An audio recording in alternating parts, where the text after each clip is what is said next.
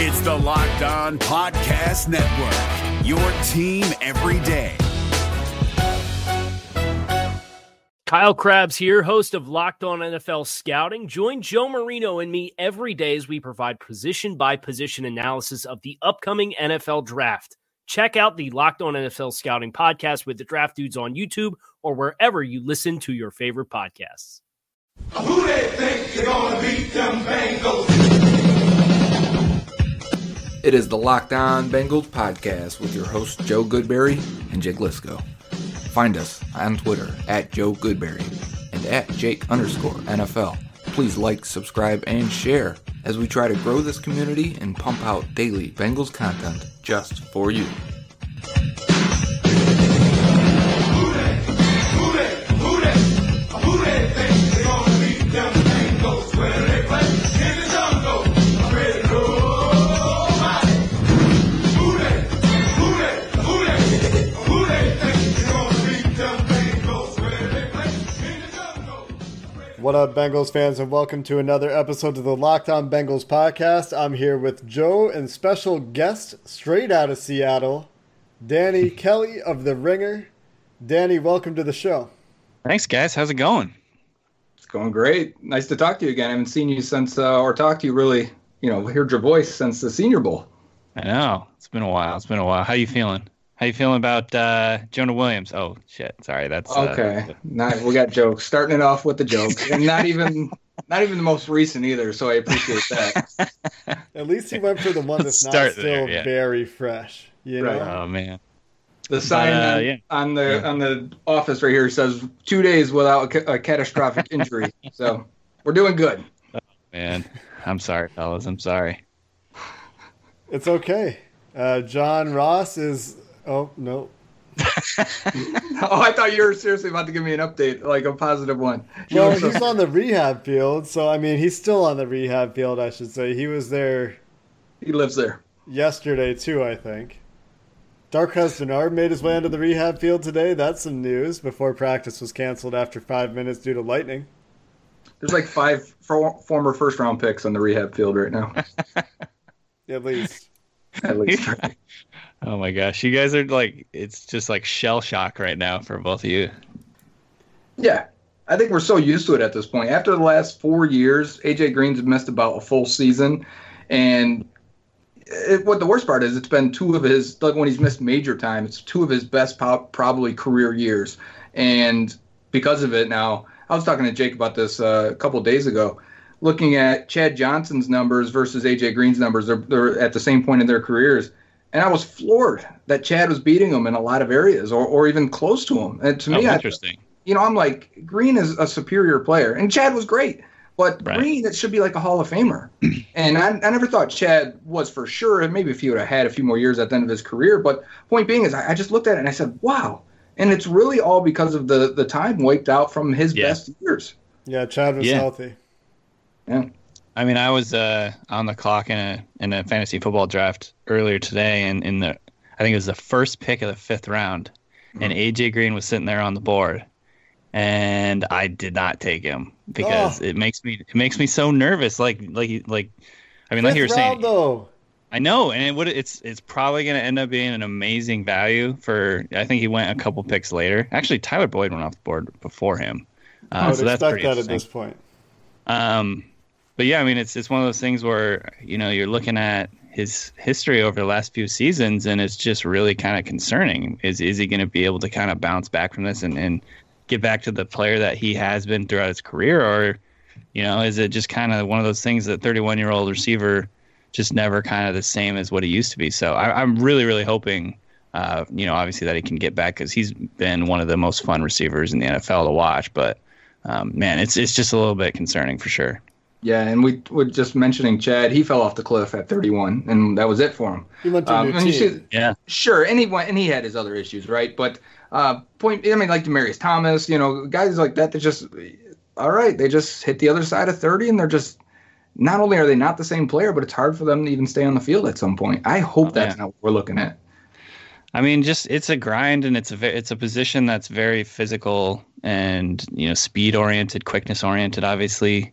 So I know it's just kind of crazy how quickly some of these guys fall off a cliff. Yeah, Demaryius Thomas is another good example because, you know, he had some dominant years, and now he's like on the roster bubble in New England.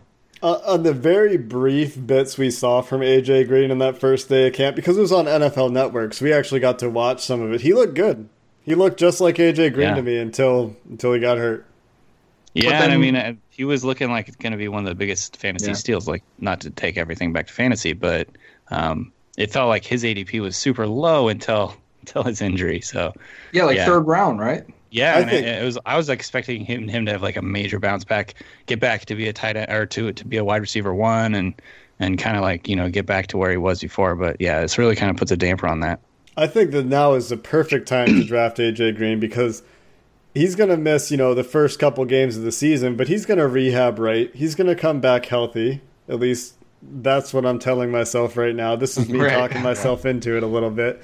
But if you get AJ Green trust in the any fifth team, round, it's the Bengals to get him back where he needs to be, right? No, you can't. Just look at the last 48 why hours. do you hurt us like this, man? Of the reports, I'm right? sorry. It was what was it? It was a low ankle sprain. He might just be a few weeks too. Oh, he had a little procedure done. He'll be fine for week 1, 2. Yep, they found something in there. They got to clean it up, and he's going to miss at least a couple games too. Even Zach Taylor was like, "We hope to have him in the first half of the season." It's like, didn't today or yesterday, didn't they have sort of like a thing where they were like, actually, maybe it's not as bad as we thought, and then it is actually bad. Right away it came out. It was reported that it was a low ankle sprain, and we were like, oh, okay, yeah, that's ankle sprain at worst 8 weeks, and that's what it was. It was reported 6 to 8 weeks. And then it was reported, he's going for a second opinion.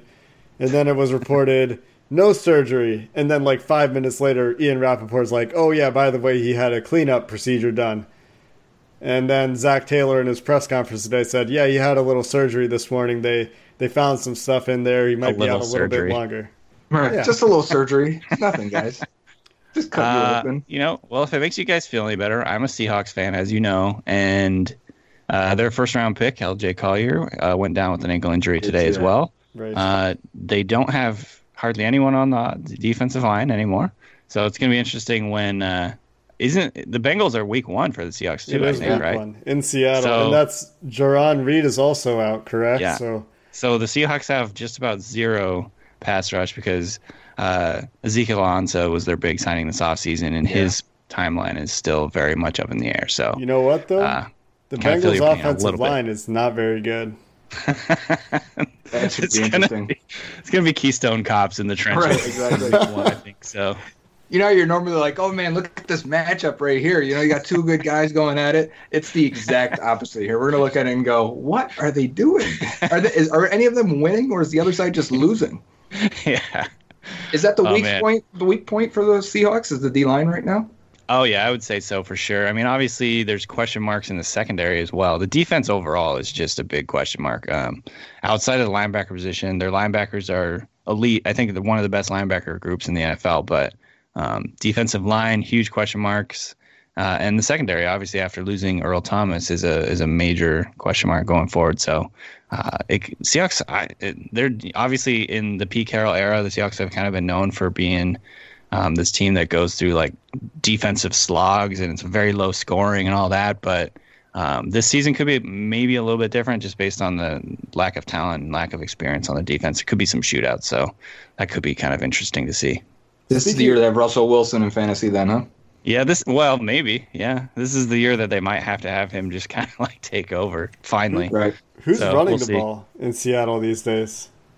Chris Carson is the, I guess, presumptive starter, and then Rashad Penny, who was their first-round pick last season, is kind of going to be like the 1B for them. I'm personally a big Carson fan. I think Carson is far and away the better player and a very, very good player. We'll see if he can stay healthy, but Chris Carson to me has huge upside, and I think Penny, they're going to give him some more run this season, but those are kind of like the 1-2 punch for them. I wanted one more question on Carson, though. Carson, I was watching some efficiency, or I was reading something with efficiency rankings on running backs, and Carson was really high up there. It really took me by surprise until I looked at his stats, and I was like, wow, that's maybe an unknown guy out there for the casual fans. I think so. I mean, It's crazy. I was actually just making my rankings for the Ringer is going to release our top 150 of fantasy rankings pretty soon here, I think next week. And I was just looking at his ADP right now. I think is RB 27, and he finished last year RB 15 in PPR. And I think for some reason people are just really worried that Rashad Penny's going to take his job and all that. And I think that's, is a valid concern because he was a first round pick. But man, Carson is legit good. And Pete Carroll, he was kind of Pete Carroll's, I don't know what you call it, like personal pick in the 7th round 2 years ago. And no one knew about him. He was like a backup at Oklahoma State. And it just kind of like no one really knew about him. So he kind of busted on the scene out of nowhere. But he's really, really powerful runner. Like he trucks guys, and that's like typical of the Seahawks, what they look for. He's the kind of guy who's super athletic. He's hurdled a couple of players over the games last season, and just kind of, I don't know, he's a very natural pass catcher. It's really, really strange because when you look at his tape in college, it was just there wasn't you couldn't really see all that. So I don't know kind of like what happened, but he's done really, really well. I think he's a really good player. So Chris Carson is a threat, I think, for the Bengals. And let's get right into the matchup. And the reason I say he's a threat is because the Bengals have had issues and will have issues, I think, at the linebacker position. And last year, the defensive line really struggled, especially once Carl Lawson went out. Now, Carl Lawson is on track to be healthy this year. Ryan Glasgow is back. He started to have maybe a breakout year before he went down as the second defensive tackle for the Bengals. How's the offensive line looking? Am I just afraid of Tyler Lockett and DK Metcalf, or is that running game actually going to be something I'm threatened by? Well, first of all, thank you for saying DK Metcalf because it's like in Seattle, he's sort of I think nationally overall, he's sort of a hot topic, like hot button guy. Some people think he sucks, he can't turn and all that. And then obviously some people think he's going to be amazing. I think I fall more on the fan side, obviously, but I think he kind of fits perfectly in the Seahawks offense as that deep threat and that big physical matchup guy in the red zone that they're going to take advantage of. I think Russell Wilson's he's a very good anticipation passer, and that's going to match up well with Metcalf. So that's kind of an aside. But their offensive line is actually, and this is kind of a departure from, I guess, the last 5 years or so of Seattle football. It's actually not a major weakness anymore. I'm not going to call it a strength, but I don't see it as a huge weakness like it has been over the last few seasons. Dwayne Brown at left tackle, they traded for him. I guess it was it last year or the year in like middle of the year before? Yeah, I can't remember. year and a half ago.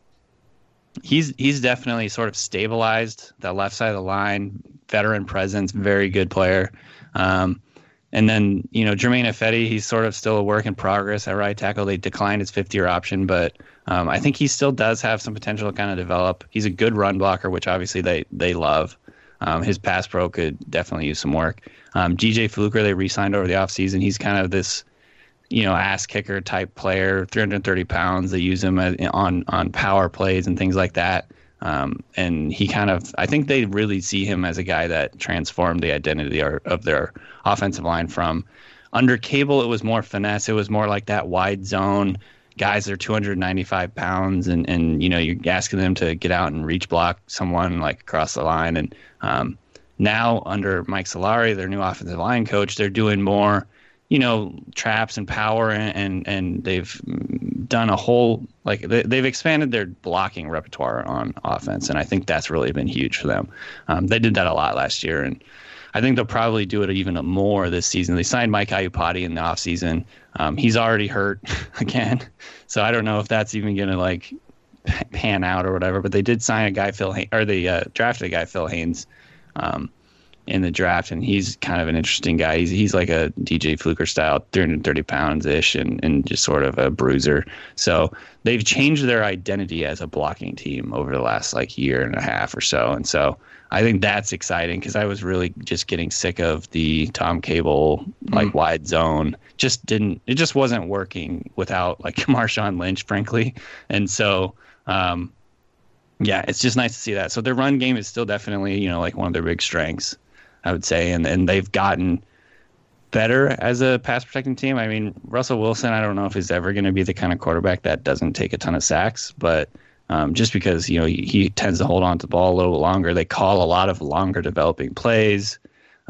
He's one of those guys that's not going to, take the ball and try and force it into coverage too much. It's been nailed into his head to protect the football over the years. And so it takes a lot of sacks. So his sack numbers didn't go down necessarily, but I would say I think their overall ability to protect him improved slightly last year. So overall, the offensive line is kind of going in the right direction. It's not, I will take middling in that group because we've just had them. We would take that too. I'm just anything but being the worst in the league, which is what they've been over the last few years. So, being in the middle somewhere is kind of nice. We'd be thrilled with middling. It sounds like the Seahawks have really done like a 180 since I left Seattle. I lived there 4 years ago now. And when I was there, it was defense. It was throw a slant at the 2-yard line. It was. Oh, man. I deserve that. Yeah, I think so. But now you've got an offensive line that works. It isn't starting a guy named Sweezy. He's on the Cardinals now. Thank God. Actually, he wasn't too bad last year, but early in his career, he was a bit of a project. Yeah. So would you say that it's a good summary that everything's kind of the opposite of what the strengths were, say 3-4 years ago? Yeah, absolutely. I think they're, every team has sort of a life cycle that their roster goes through. Right. Yeah. Obviously before Russell Wilson, they were just rebuilding. They completely redid the roster. And then when they got Wilson, he was on a rookie contract, 3rd-round rookie contract, so he's making like $500K a year. And so they basically dumped a bunch of resources into their defense. Their defense became very good. Obviously, they drafted extraordinarily well too. They drafted like 3 potential Hall of Famers in Bobby Wagner, Richard Sherman, and Earl Thomas in like a couple of year stretch. So obviously they did a great job there. But then they augmented it with Bobby Wagner, Cliff Averill. Sorry, not Bobby Wagner. Michael Bennett, Cliff Averill, a couple other guys that kind of just helped out.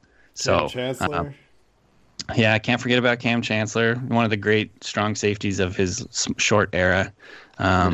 So they were definitely they sunk a lot of resources into their defense. They were a very, very extremely good defense for 4 straight seasons.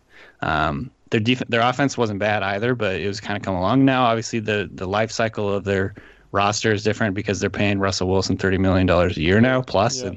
And, their defense is extraordinarily young, I would say. There's a lot of question marks, everywhere except for linebacker. And so, it's just a completely different roster construction. The way that they've allocated their resources is totally different. And that's what happens when, you have to pay your quarterback. So it's going to be kind of interesting to see how it goes. You hear that, Bengals fans? That's what happens when you have to pay your quarterback. That's a good point, actually. But they paid a good one, so I wouldn't be mad. An interesting parallel for the Seahawks and the Bengals, and I think it's I'm going to blame the Seahawks a little bit for this, but last year they drafted Will Dissly, who looked like they got a nice steal with him, and he started off really hot. I think he hurt his knee, was out for the rest of the year.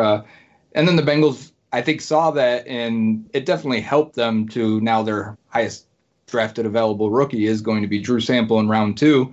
But what's Will Dissly? Where is he at now in terms of his progress in rehab, and is he expected to be the number 1 tight end? Are they excited about him again?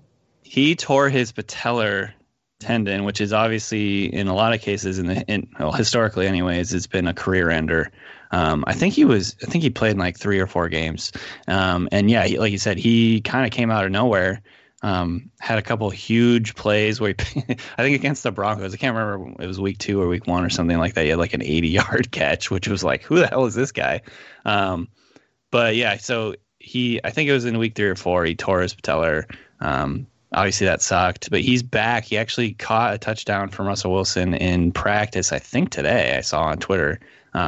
So he's back practicing. He's on track for the season, and it's going to be kind of exciting to see if he can kind of pick up where he left off. He's just one of those guys that, and I mean, I don't know if this makes you feel any better, but he and Drew Sample seem like carbon copies to me. It's not just because they both went to Washington. I think they're just both, big, physical, strong, prototypical tight ends. I think Sample has some natural pass catching ability. I just think in terms of throwback tight end styles, they're both very similar. And so, maybe Sample end up panning out. Obviously, it's going to be hard to live up to that draft status just because he was expected to go so much later. But I actually like Sample a lot. He was in my top 100 rankings. I think he'll end up being a quality player, and hopefully he doesn't get hurt in the first year like Disley did.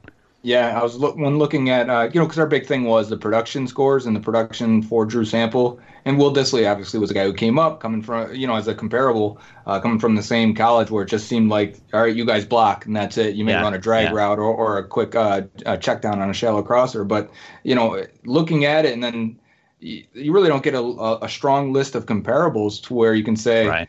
We hope he's this guy. And one of the guys that I was like, well, maybe if he's Will Dissly just off of 3.5 games, that sounds pretty good already.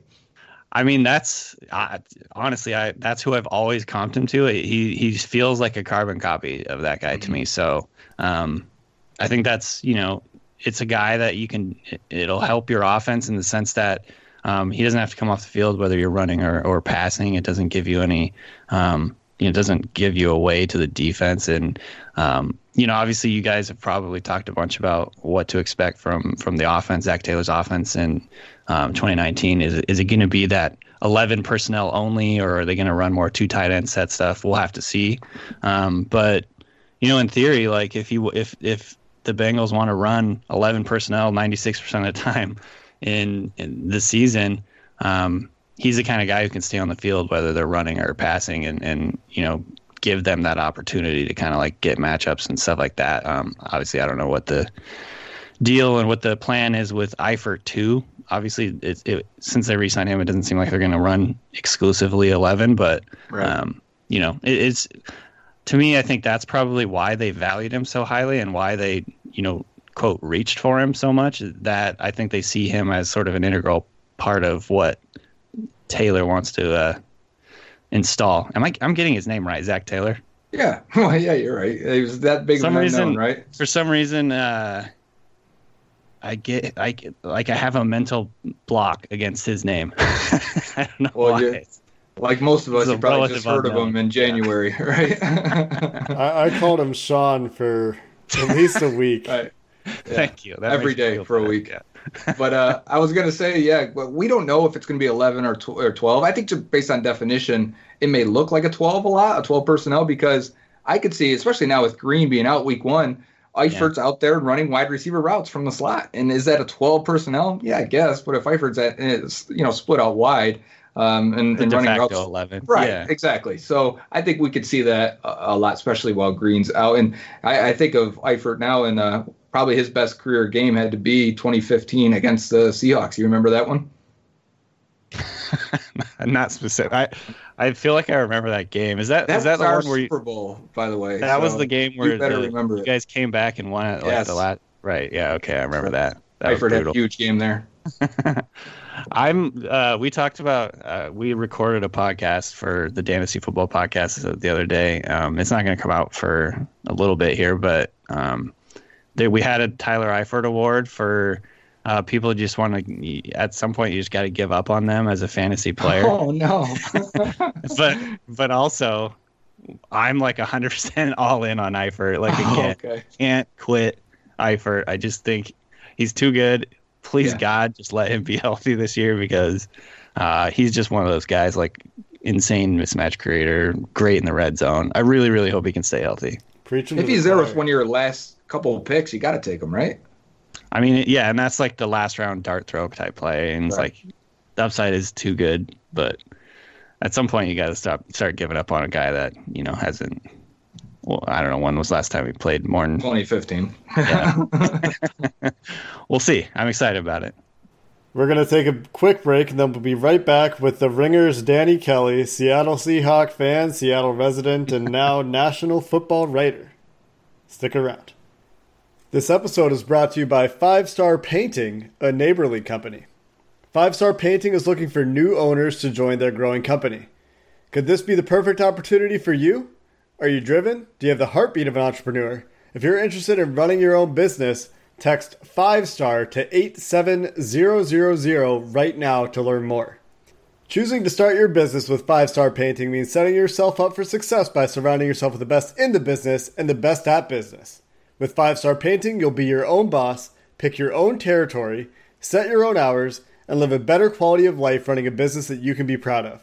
You'll have access to the best resources to help you scale your landscape business to meet your personal and professional goals, and you will go home every day with the satisfaction of helping your customers enhance and maintain the beauty of their homes. As a 5-Star Painting owner, you'll be part of the greater Neighborly community of home service brands. Neighborly has empowered more than 3,700 entrepreneurs to achieve their dreams and goals through local business ownership. No one knows the home service industry better than Neighborly.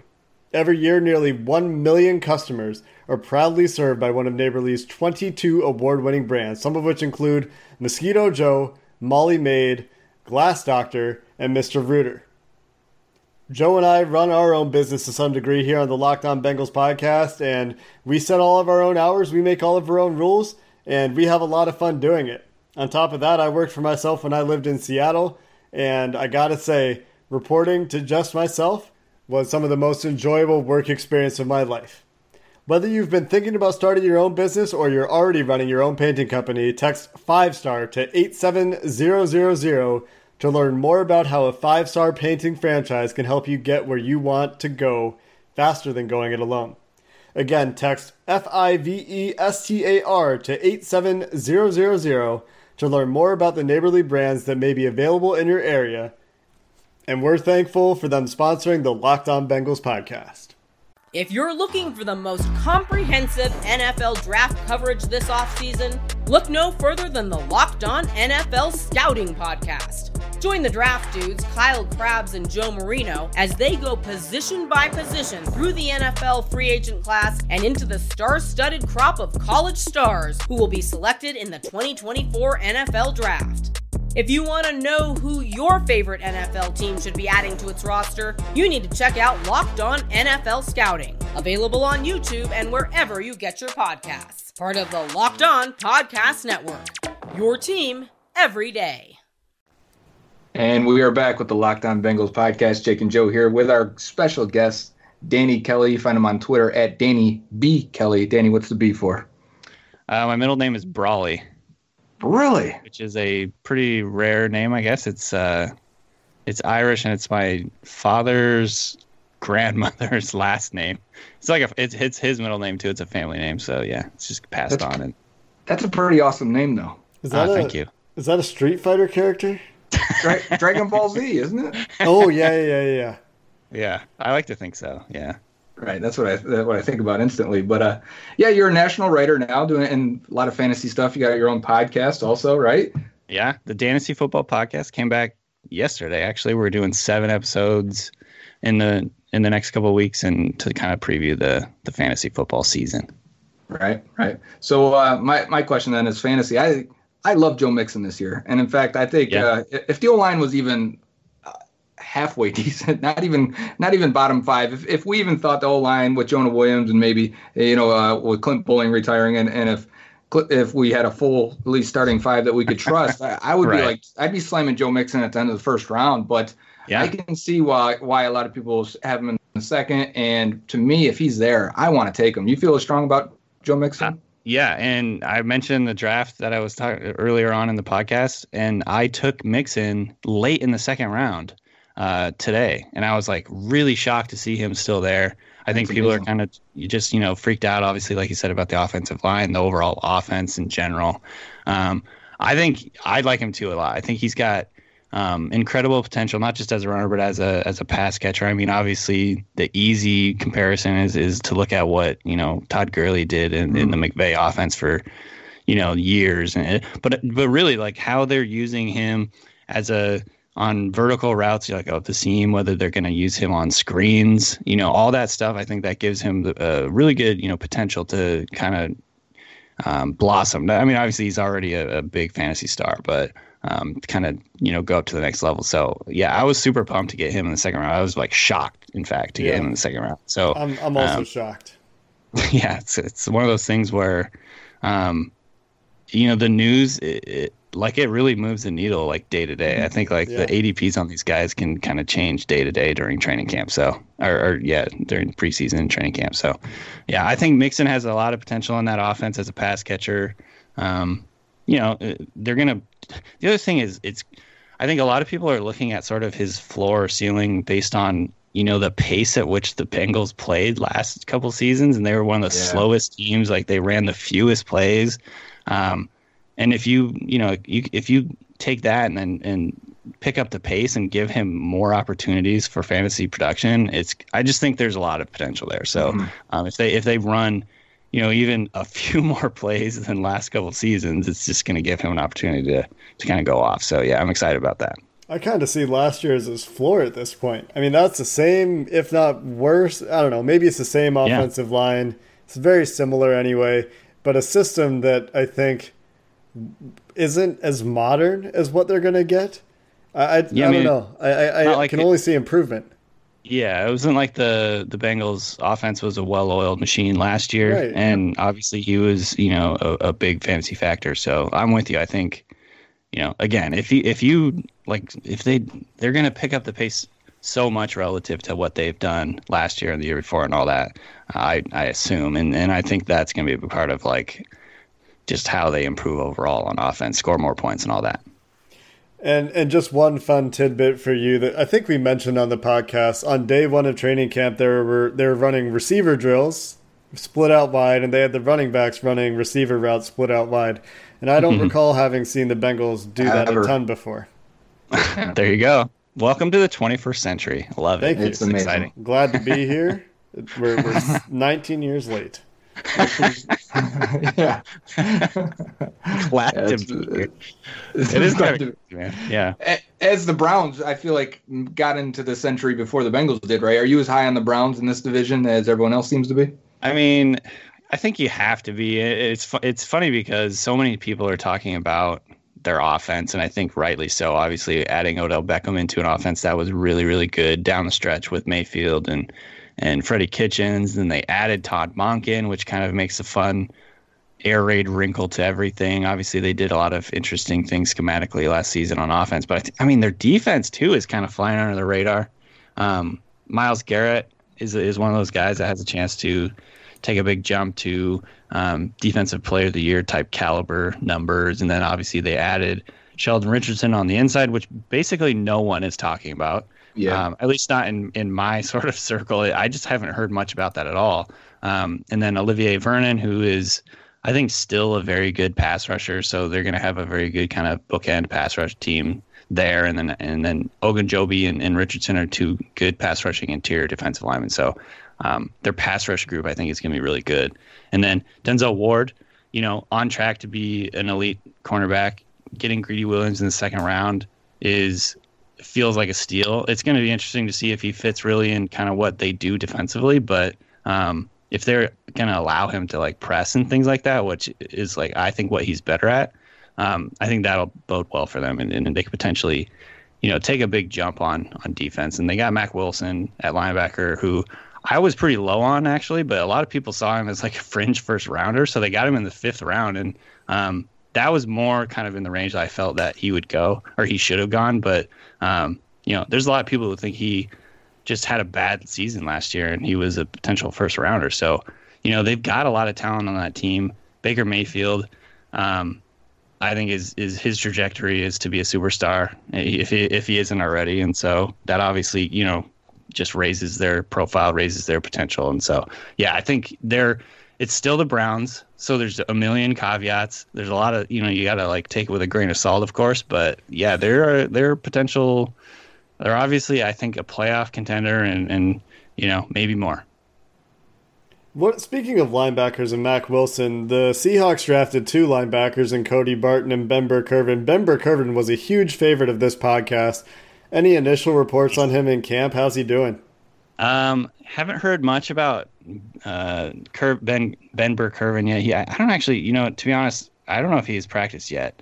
He might be on the PUP, or he's not on the PUP. Actually, I'm looking at it right now, but have not heard much about him. What I have heard is Cody Barton has looked outstanding, which is interesting because I hadn't really, to be totally honest with you, I hadn't heard a whole lot about him. So when they took him in the third round, I was like, oh, that's interesting. And sort of, I didn't really know much about him. And you kind of dig into him a little bit and you see why they like him. He's big and tall and kind of like good in coverage and all that. But the reviews from training camp, I think Barton's been one of kind of the stars of training camp so far. So that's kind of something to monitor going forward. He doesn't have a like good track to starting with Bobby Wagner and KJ Wright in front of him, clearly. But, that's kind of like down the line. I think KJ Wright's on a 2-year deal. He could end up being their sort of Sam linebacker, or the weak side linebacker. And so he's been really good. I don't know what their plan is because they've got a really deep linebacker core. I'm not sure what their plan is with Burke Irvin. He might just be a special teamer in year one. Cody Barton's a guy we talked about a lot because, and Burke Irvin, but the Bengals had interest in Barton. They ultimately took Jermaine Pratt over him in the third round, so Barton's going to be a guy we're going to look at. But, he was ranked. I mean, we had Ben Burke Irvin, Cashman, and Pratt in the second tier of linebackers, and the next guy was Cody Barton for us, as we liked him in the third, fourth round range. So definitely someone we're going to keep an eye on from the outside. I like Pratt a lot, actually. He was a guy that really stood out to me when I was going through my draft prep stuff, and so that's exciting. I think he's one of those guys. He's like really tall, long, athletic. The way that he takes on blocks is a little bit weird. Like he's really upright, but I think you could probably kind of just coach him up on that, and that's just one thing. But I think he showed a lot of like sort of natural instincts as a linebacker. So I was pretty high on Pratt too. And he only played 1 year at linebacker, so it wouldn't surprise me if some of that stuff takes a little bit of time to crystallize. Yeah, totally. He was a safety before that, right? Yeah. And he missed a year with, I don't even remember what the injury was, but he missed a year with a bad injury. Yeah. So was it a bad injury, or did he just take a year off after getting injured? I remember it was something weird. Oh, I could be thinking of a different prospect. I thought he just missed a year because he had a bad injury. Ah, okay. I guess sorry, that's us just ranting. Or get our facts. Yeah, no, you don't actually Google it. You take another sip of your drink and you go on to the next topic. Joe belongs in the 1980s. With the Bengals. Yeah. Joe, you're not welcome in the 21st century. So. Yeah, get out of here. Our team's in the 21st century now. Catch up. I'm left behind. Oh, man. But yeah, I think, back to the Browns just a little bit. Like the NFC North to me is a very fascinating division because I think the Browns have a ton of potential, and I think that the Ravens are a super interesting team as well. Obviously, they are the defending division champions, so you have to consider them kind of as a repeat potential kind of team. Adding Earl Thomas, I think, could be an amazing, X factor for that defense, which was already great. But I mean, like after watching Earl Thomas for however many years, 7 or 8 years in Seattle, he legitimately changes just the whole dynamic of a defense. And so the Ravens are another super interesting team. The Steelers are the Steelers. And so, yeah, it's I mean, especially with the injury situation, it's going to be tough for the Bengals to compete. But, they've got that track history of being so competitive like every single year. Obviously not last year, but the NFC North, or the AFC North, I should say, looks like a typically, tough, going to be like a slog division. So it's going to be fun to watch. One quick one then. The Ravens, to me, were interesting until I started to see camp reports of, we're going to run Lamar Jackson. We're going to have a Greg Roman-style run game where everything and everything's on the table, anything and everything's on the table, and they're going to mix it up pre-snap and show a lot of formations and different motions. And, I mean, if they're building an offense around Lamar Jackson, we haven't seen that really a commitment from a team do that. But where are you taking, or where should we be looking at Jackson in fantasy, because of that rushing ability is rare. I mean, yeah, and it makes his floor incredibly high. Mm-hmm. And so I think, I don't know off the top of my head what his ADP is, but he's low. I believe he's in the hundreds somewhere still. And he has that potential to just, like be the Cam Newton style guy who just like takes the fantasy world by storm kind of thing. I think Harbaugh said something like, they mentioned, I think it was like 139 rush attempts. Was Cam Newton has the most. That was the record, or I don't know. I can't remember exactly what the quote was. But he was like, "Take the over." Like they're gonna run him a lot.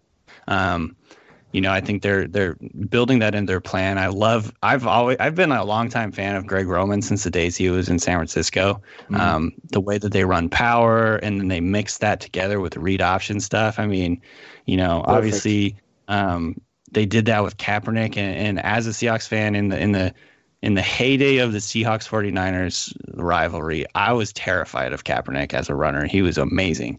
And so, yeah, I mean, like, I think Jackson's faster than Kaepernick. And so it's going to be really interesting to see how they build that offense. They're going to be one of the most fun teams, I think, to watch. It's obviously a big risk, because Jackson is not built like Kaepernick. He's not built like Cam Newton. He's spindly or whatever you want to call him, but he's incredibly fast. I think he just needs to learn to slide. And if he can do that, there's a huge amount of potential there. I mean, if you look at their quarterback depth chart, they're 100% committed to this. I mean, they got Robert Griffin as his backup. I think he just got hurt, but it's not like a long-term injury. And then Trace McSorley, who they drafted in the 6th round, they're committed to this. And so, it's going to be kind of fun to watch. Last question. Joe and I went through the schedule and set an over-under for the Bengals win total at 6.5. What are you taking? Oh, man. I hate to do it. Well, let's see, 6.5. That's like a really good over/under. This was before AJ Green got hurt in our defense, so that might actually change it a little bit. I bet it's 6 or 5.5 now. Yeah, I mean, I would probably like circle 6. So I guess I have to take the under, but there's just a lot of wild cards when it comes to the Bengals this year. Like, what's that offense going to look like? Can Taylor sort of get more out of Andy Dalton? I like your guys' defense is good. Like, there's some really good players on that defense. Secondary's good. There's some really intriguing pass rushers on that team, obviously. So, anything is possible. But it is a very, very difficult division. I think that's kind of why I look at like 6 as sort of what I would guess right now. I think that's fair. We're I think 2-2. We've had 2 guests take the over, which I think was Mike Renner and that's interesting. Remember. And Evan Silva took the under. Yeah. That's right. Maybe Evan McPhillips. Evan McPhillips, also a PFF guy, but also a Bengals fan, took the over. So PFF is high on the Bengals. They are, because they're in Cincinnati. I don't know if they're high on the Bengals, and this was before AJ Green got hurt. I think they're just like, the talent is there. And so, are they just afraid of Chris Collinsworth, like, getting mad at them? Or 100%.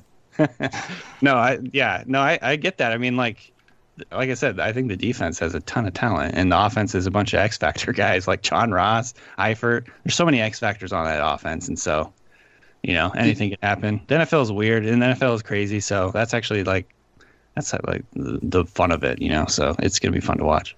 Do you watch a lot of Washington football up there? Not during the season, no. Like I catch up on it a lot when I'm doing prospect work, but to be totally honest, I'm typically like. Well, I was going to ask your thoughts on Ross. Obviously we've had a bumpy road and some disappointment for the first 2 years, but he caught 7 touchdowns last year and flashed at least.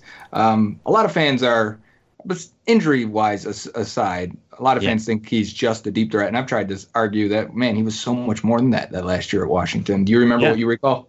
Yeah, no, I remember. I mean, obviously, like you said, he's an explosive score anywhere from on the field kind of guy, and he had tons of touchdowns at Washington. But what I remember just from watching him is that like corners would be very they play off of him because he has that speed, and so he was actually pretty dangerous underneath on slants and things like that. Like, not to compare him necessarily to Paris Campbell, but he was good around, from what I remember, around the line of scrimmage and plays like that where he could kind of make things happen after the catch and stuff like that. So I don't think he's one dimensional. Obviously they thought they didn't think so either when they picked him so high. What was he, 8th overall or something like that? Yeah, 9th. Yeah, and so it's been pretty shocking to see him struggle so much. But I guess one thing you could look at is like what happened with Nelson Aguilar in the Philly, like where he just lost all his confidence, got in his head, and then by his 3rd year he completely broke out. And so once Doug Peterson got there and got their offense going. Yeah, exactly. That's a good point. And so, yeah, I mean, I don't think I'm not giving up hope. I actually am taking him.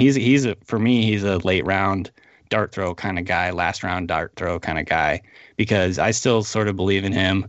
Obviously it's not a great start that he's hurt already with a hamstring injury, but isn't that what happened? I think he got a hamstring injury. Tight hamstring, yeah.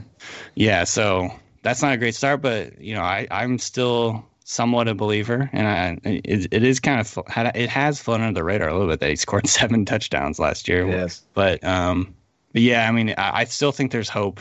I think when you look at the receiver position in general in the NFL lately, a lot of guys are taking quite a bit longer to develop and figure out how to get on the same page with quarterbacks and timing and all that in the NFL. So he's a really high profile guy in terms of his inability to adapt to the NFL, but there's a lot of guys that are sort of in the same boat as him, and I think that he's still got a chance to break out. So, yeah, I'm kind of still bullish on him. I think we are too, to some degree. So it's nice to hear another opinion that's kind of hopeful for John Ross. I like a lot of I threw in a lot of kindas and sortas. I do realize that, but we're the same way though. I mean, there has to be some reservations. I mean, yeah. There's tons of caveats, but I don't think it's too late. I don't think you need to give up complete hope. And so, the Bengals showed confidence in him, and obviously there was the trade rumors early in the offseason, and the combine, he was like, I think Duke Tobin, or I don't know who was Tobin or whoever, said, we're not trading him. Like, that's BS or whatever. So they're showing confidence in him, and I think that's good. Well, they may not have a choice now that Green's down. You kind of need him. Well, I mean, there's the theory that he could play sort of the Brandon Cooks role in that offense, right? Like as the field stretching kind of guy that opens things up for people. And so, yeah. And it looked like he was in mini camps and OTAs. He was on the jet motions and sweeps behind the line and running the deep crossers. And I'm like, I'm watching the Rams offense, and that's what I'm doing for the Athletic this past month. And I'm like, that's what they're doing with him. He's playing the Brandon Cooks role. Yeah, and they haven't, and I think Taylor hasn't really, he's not tried to hide the fact that they're going to run the Rams offense. Obviously, it's not going to be the exact Rams offense. Yeah, but it's didn't he say like they're bringing the Rams offense as the base of their playbook, and then they're going to kind of like, obviously tweak it from there. But yeah, they're not, I mean, it is exciting to kind of think about him in that role. So if they end up doing that where they're running him and doing a lot of deception laterally and, vertically, I think that could, pay dividends for the whole offense in general. I think we just found a way to talk ourselves into getting excited with every skill position on the Bengals roster. Because we didn't even mention Tyler Boyd at all, and I think he's a perfect fit in like the Cooper Kupp, and I think he can do some Robert Woods things too. But we don't have to get into that. I'm a big Boyd fan too, for the record, and so it was really cool to see him. And I mean, there you go. That's another perfect example. Didn't he break out in his third year? 3. So there's a perfect example too. Like I remember liking him a lot coming out of Pitt, and he did not do anything his first couple of years, and so it felt like the pre-draft scouting report that he was too slow and all that was like true. And then he just the light went on, he just figured it out. And I remember watching him last year. He was just like automatic on third downs. Andy Dalton was finding him. He was looking to him like, number one target, his go-to guy. And so, yeah, I think, sometimes it just takes a while for these guys to figure it out in the NFL. Obviously, there's a ton of pressure, and it doesn't always just work out. Injuries always exacerbate all that too. I think, there's definitely still hope. Well, we appreciate you joining us, Danny. It's been a lot of fun. I'm glad we were able to exchange some very pointed insults about each other's teams. That was probably my favorite part. I don't know why I opened up with that. I'm not normally such a dick. I wasn't even ready. Just straight to the heart. Jugular. I apologize for so much Seahawks talk as well. I'm sure we wanted that. That's our week 1 opponent. So. All right. Well, cool. We're getting ready. All right. Thanks, Danny. Appreciate it. Guys. Hopefully we have you on sometime again in the future. It was fun. Absolutely. Take care, buddy. You guys too. Hey, Prime members, you can listen to this Locked On podcast ad-free on Amazon Music. Download the Amazon Music app today. Is your team eliminated from the playoffs and in need of reinforcements? Maybe it's time for a rebuild, or maybe they're just a player or two away from taking home the Lombardi Trophy. Either way, join Keith Sanchez and Damian Parson for Mock Draft Monday on the Locked On NFL Draft Podcast. They'll tell you which college football stars your team will be taking in the 2024 NFL Draft. Check out Mock Draft Monday on the Locked On NFL Draft Podcast, part of the Locked On Podcast Network, your team every day.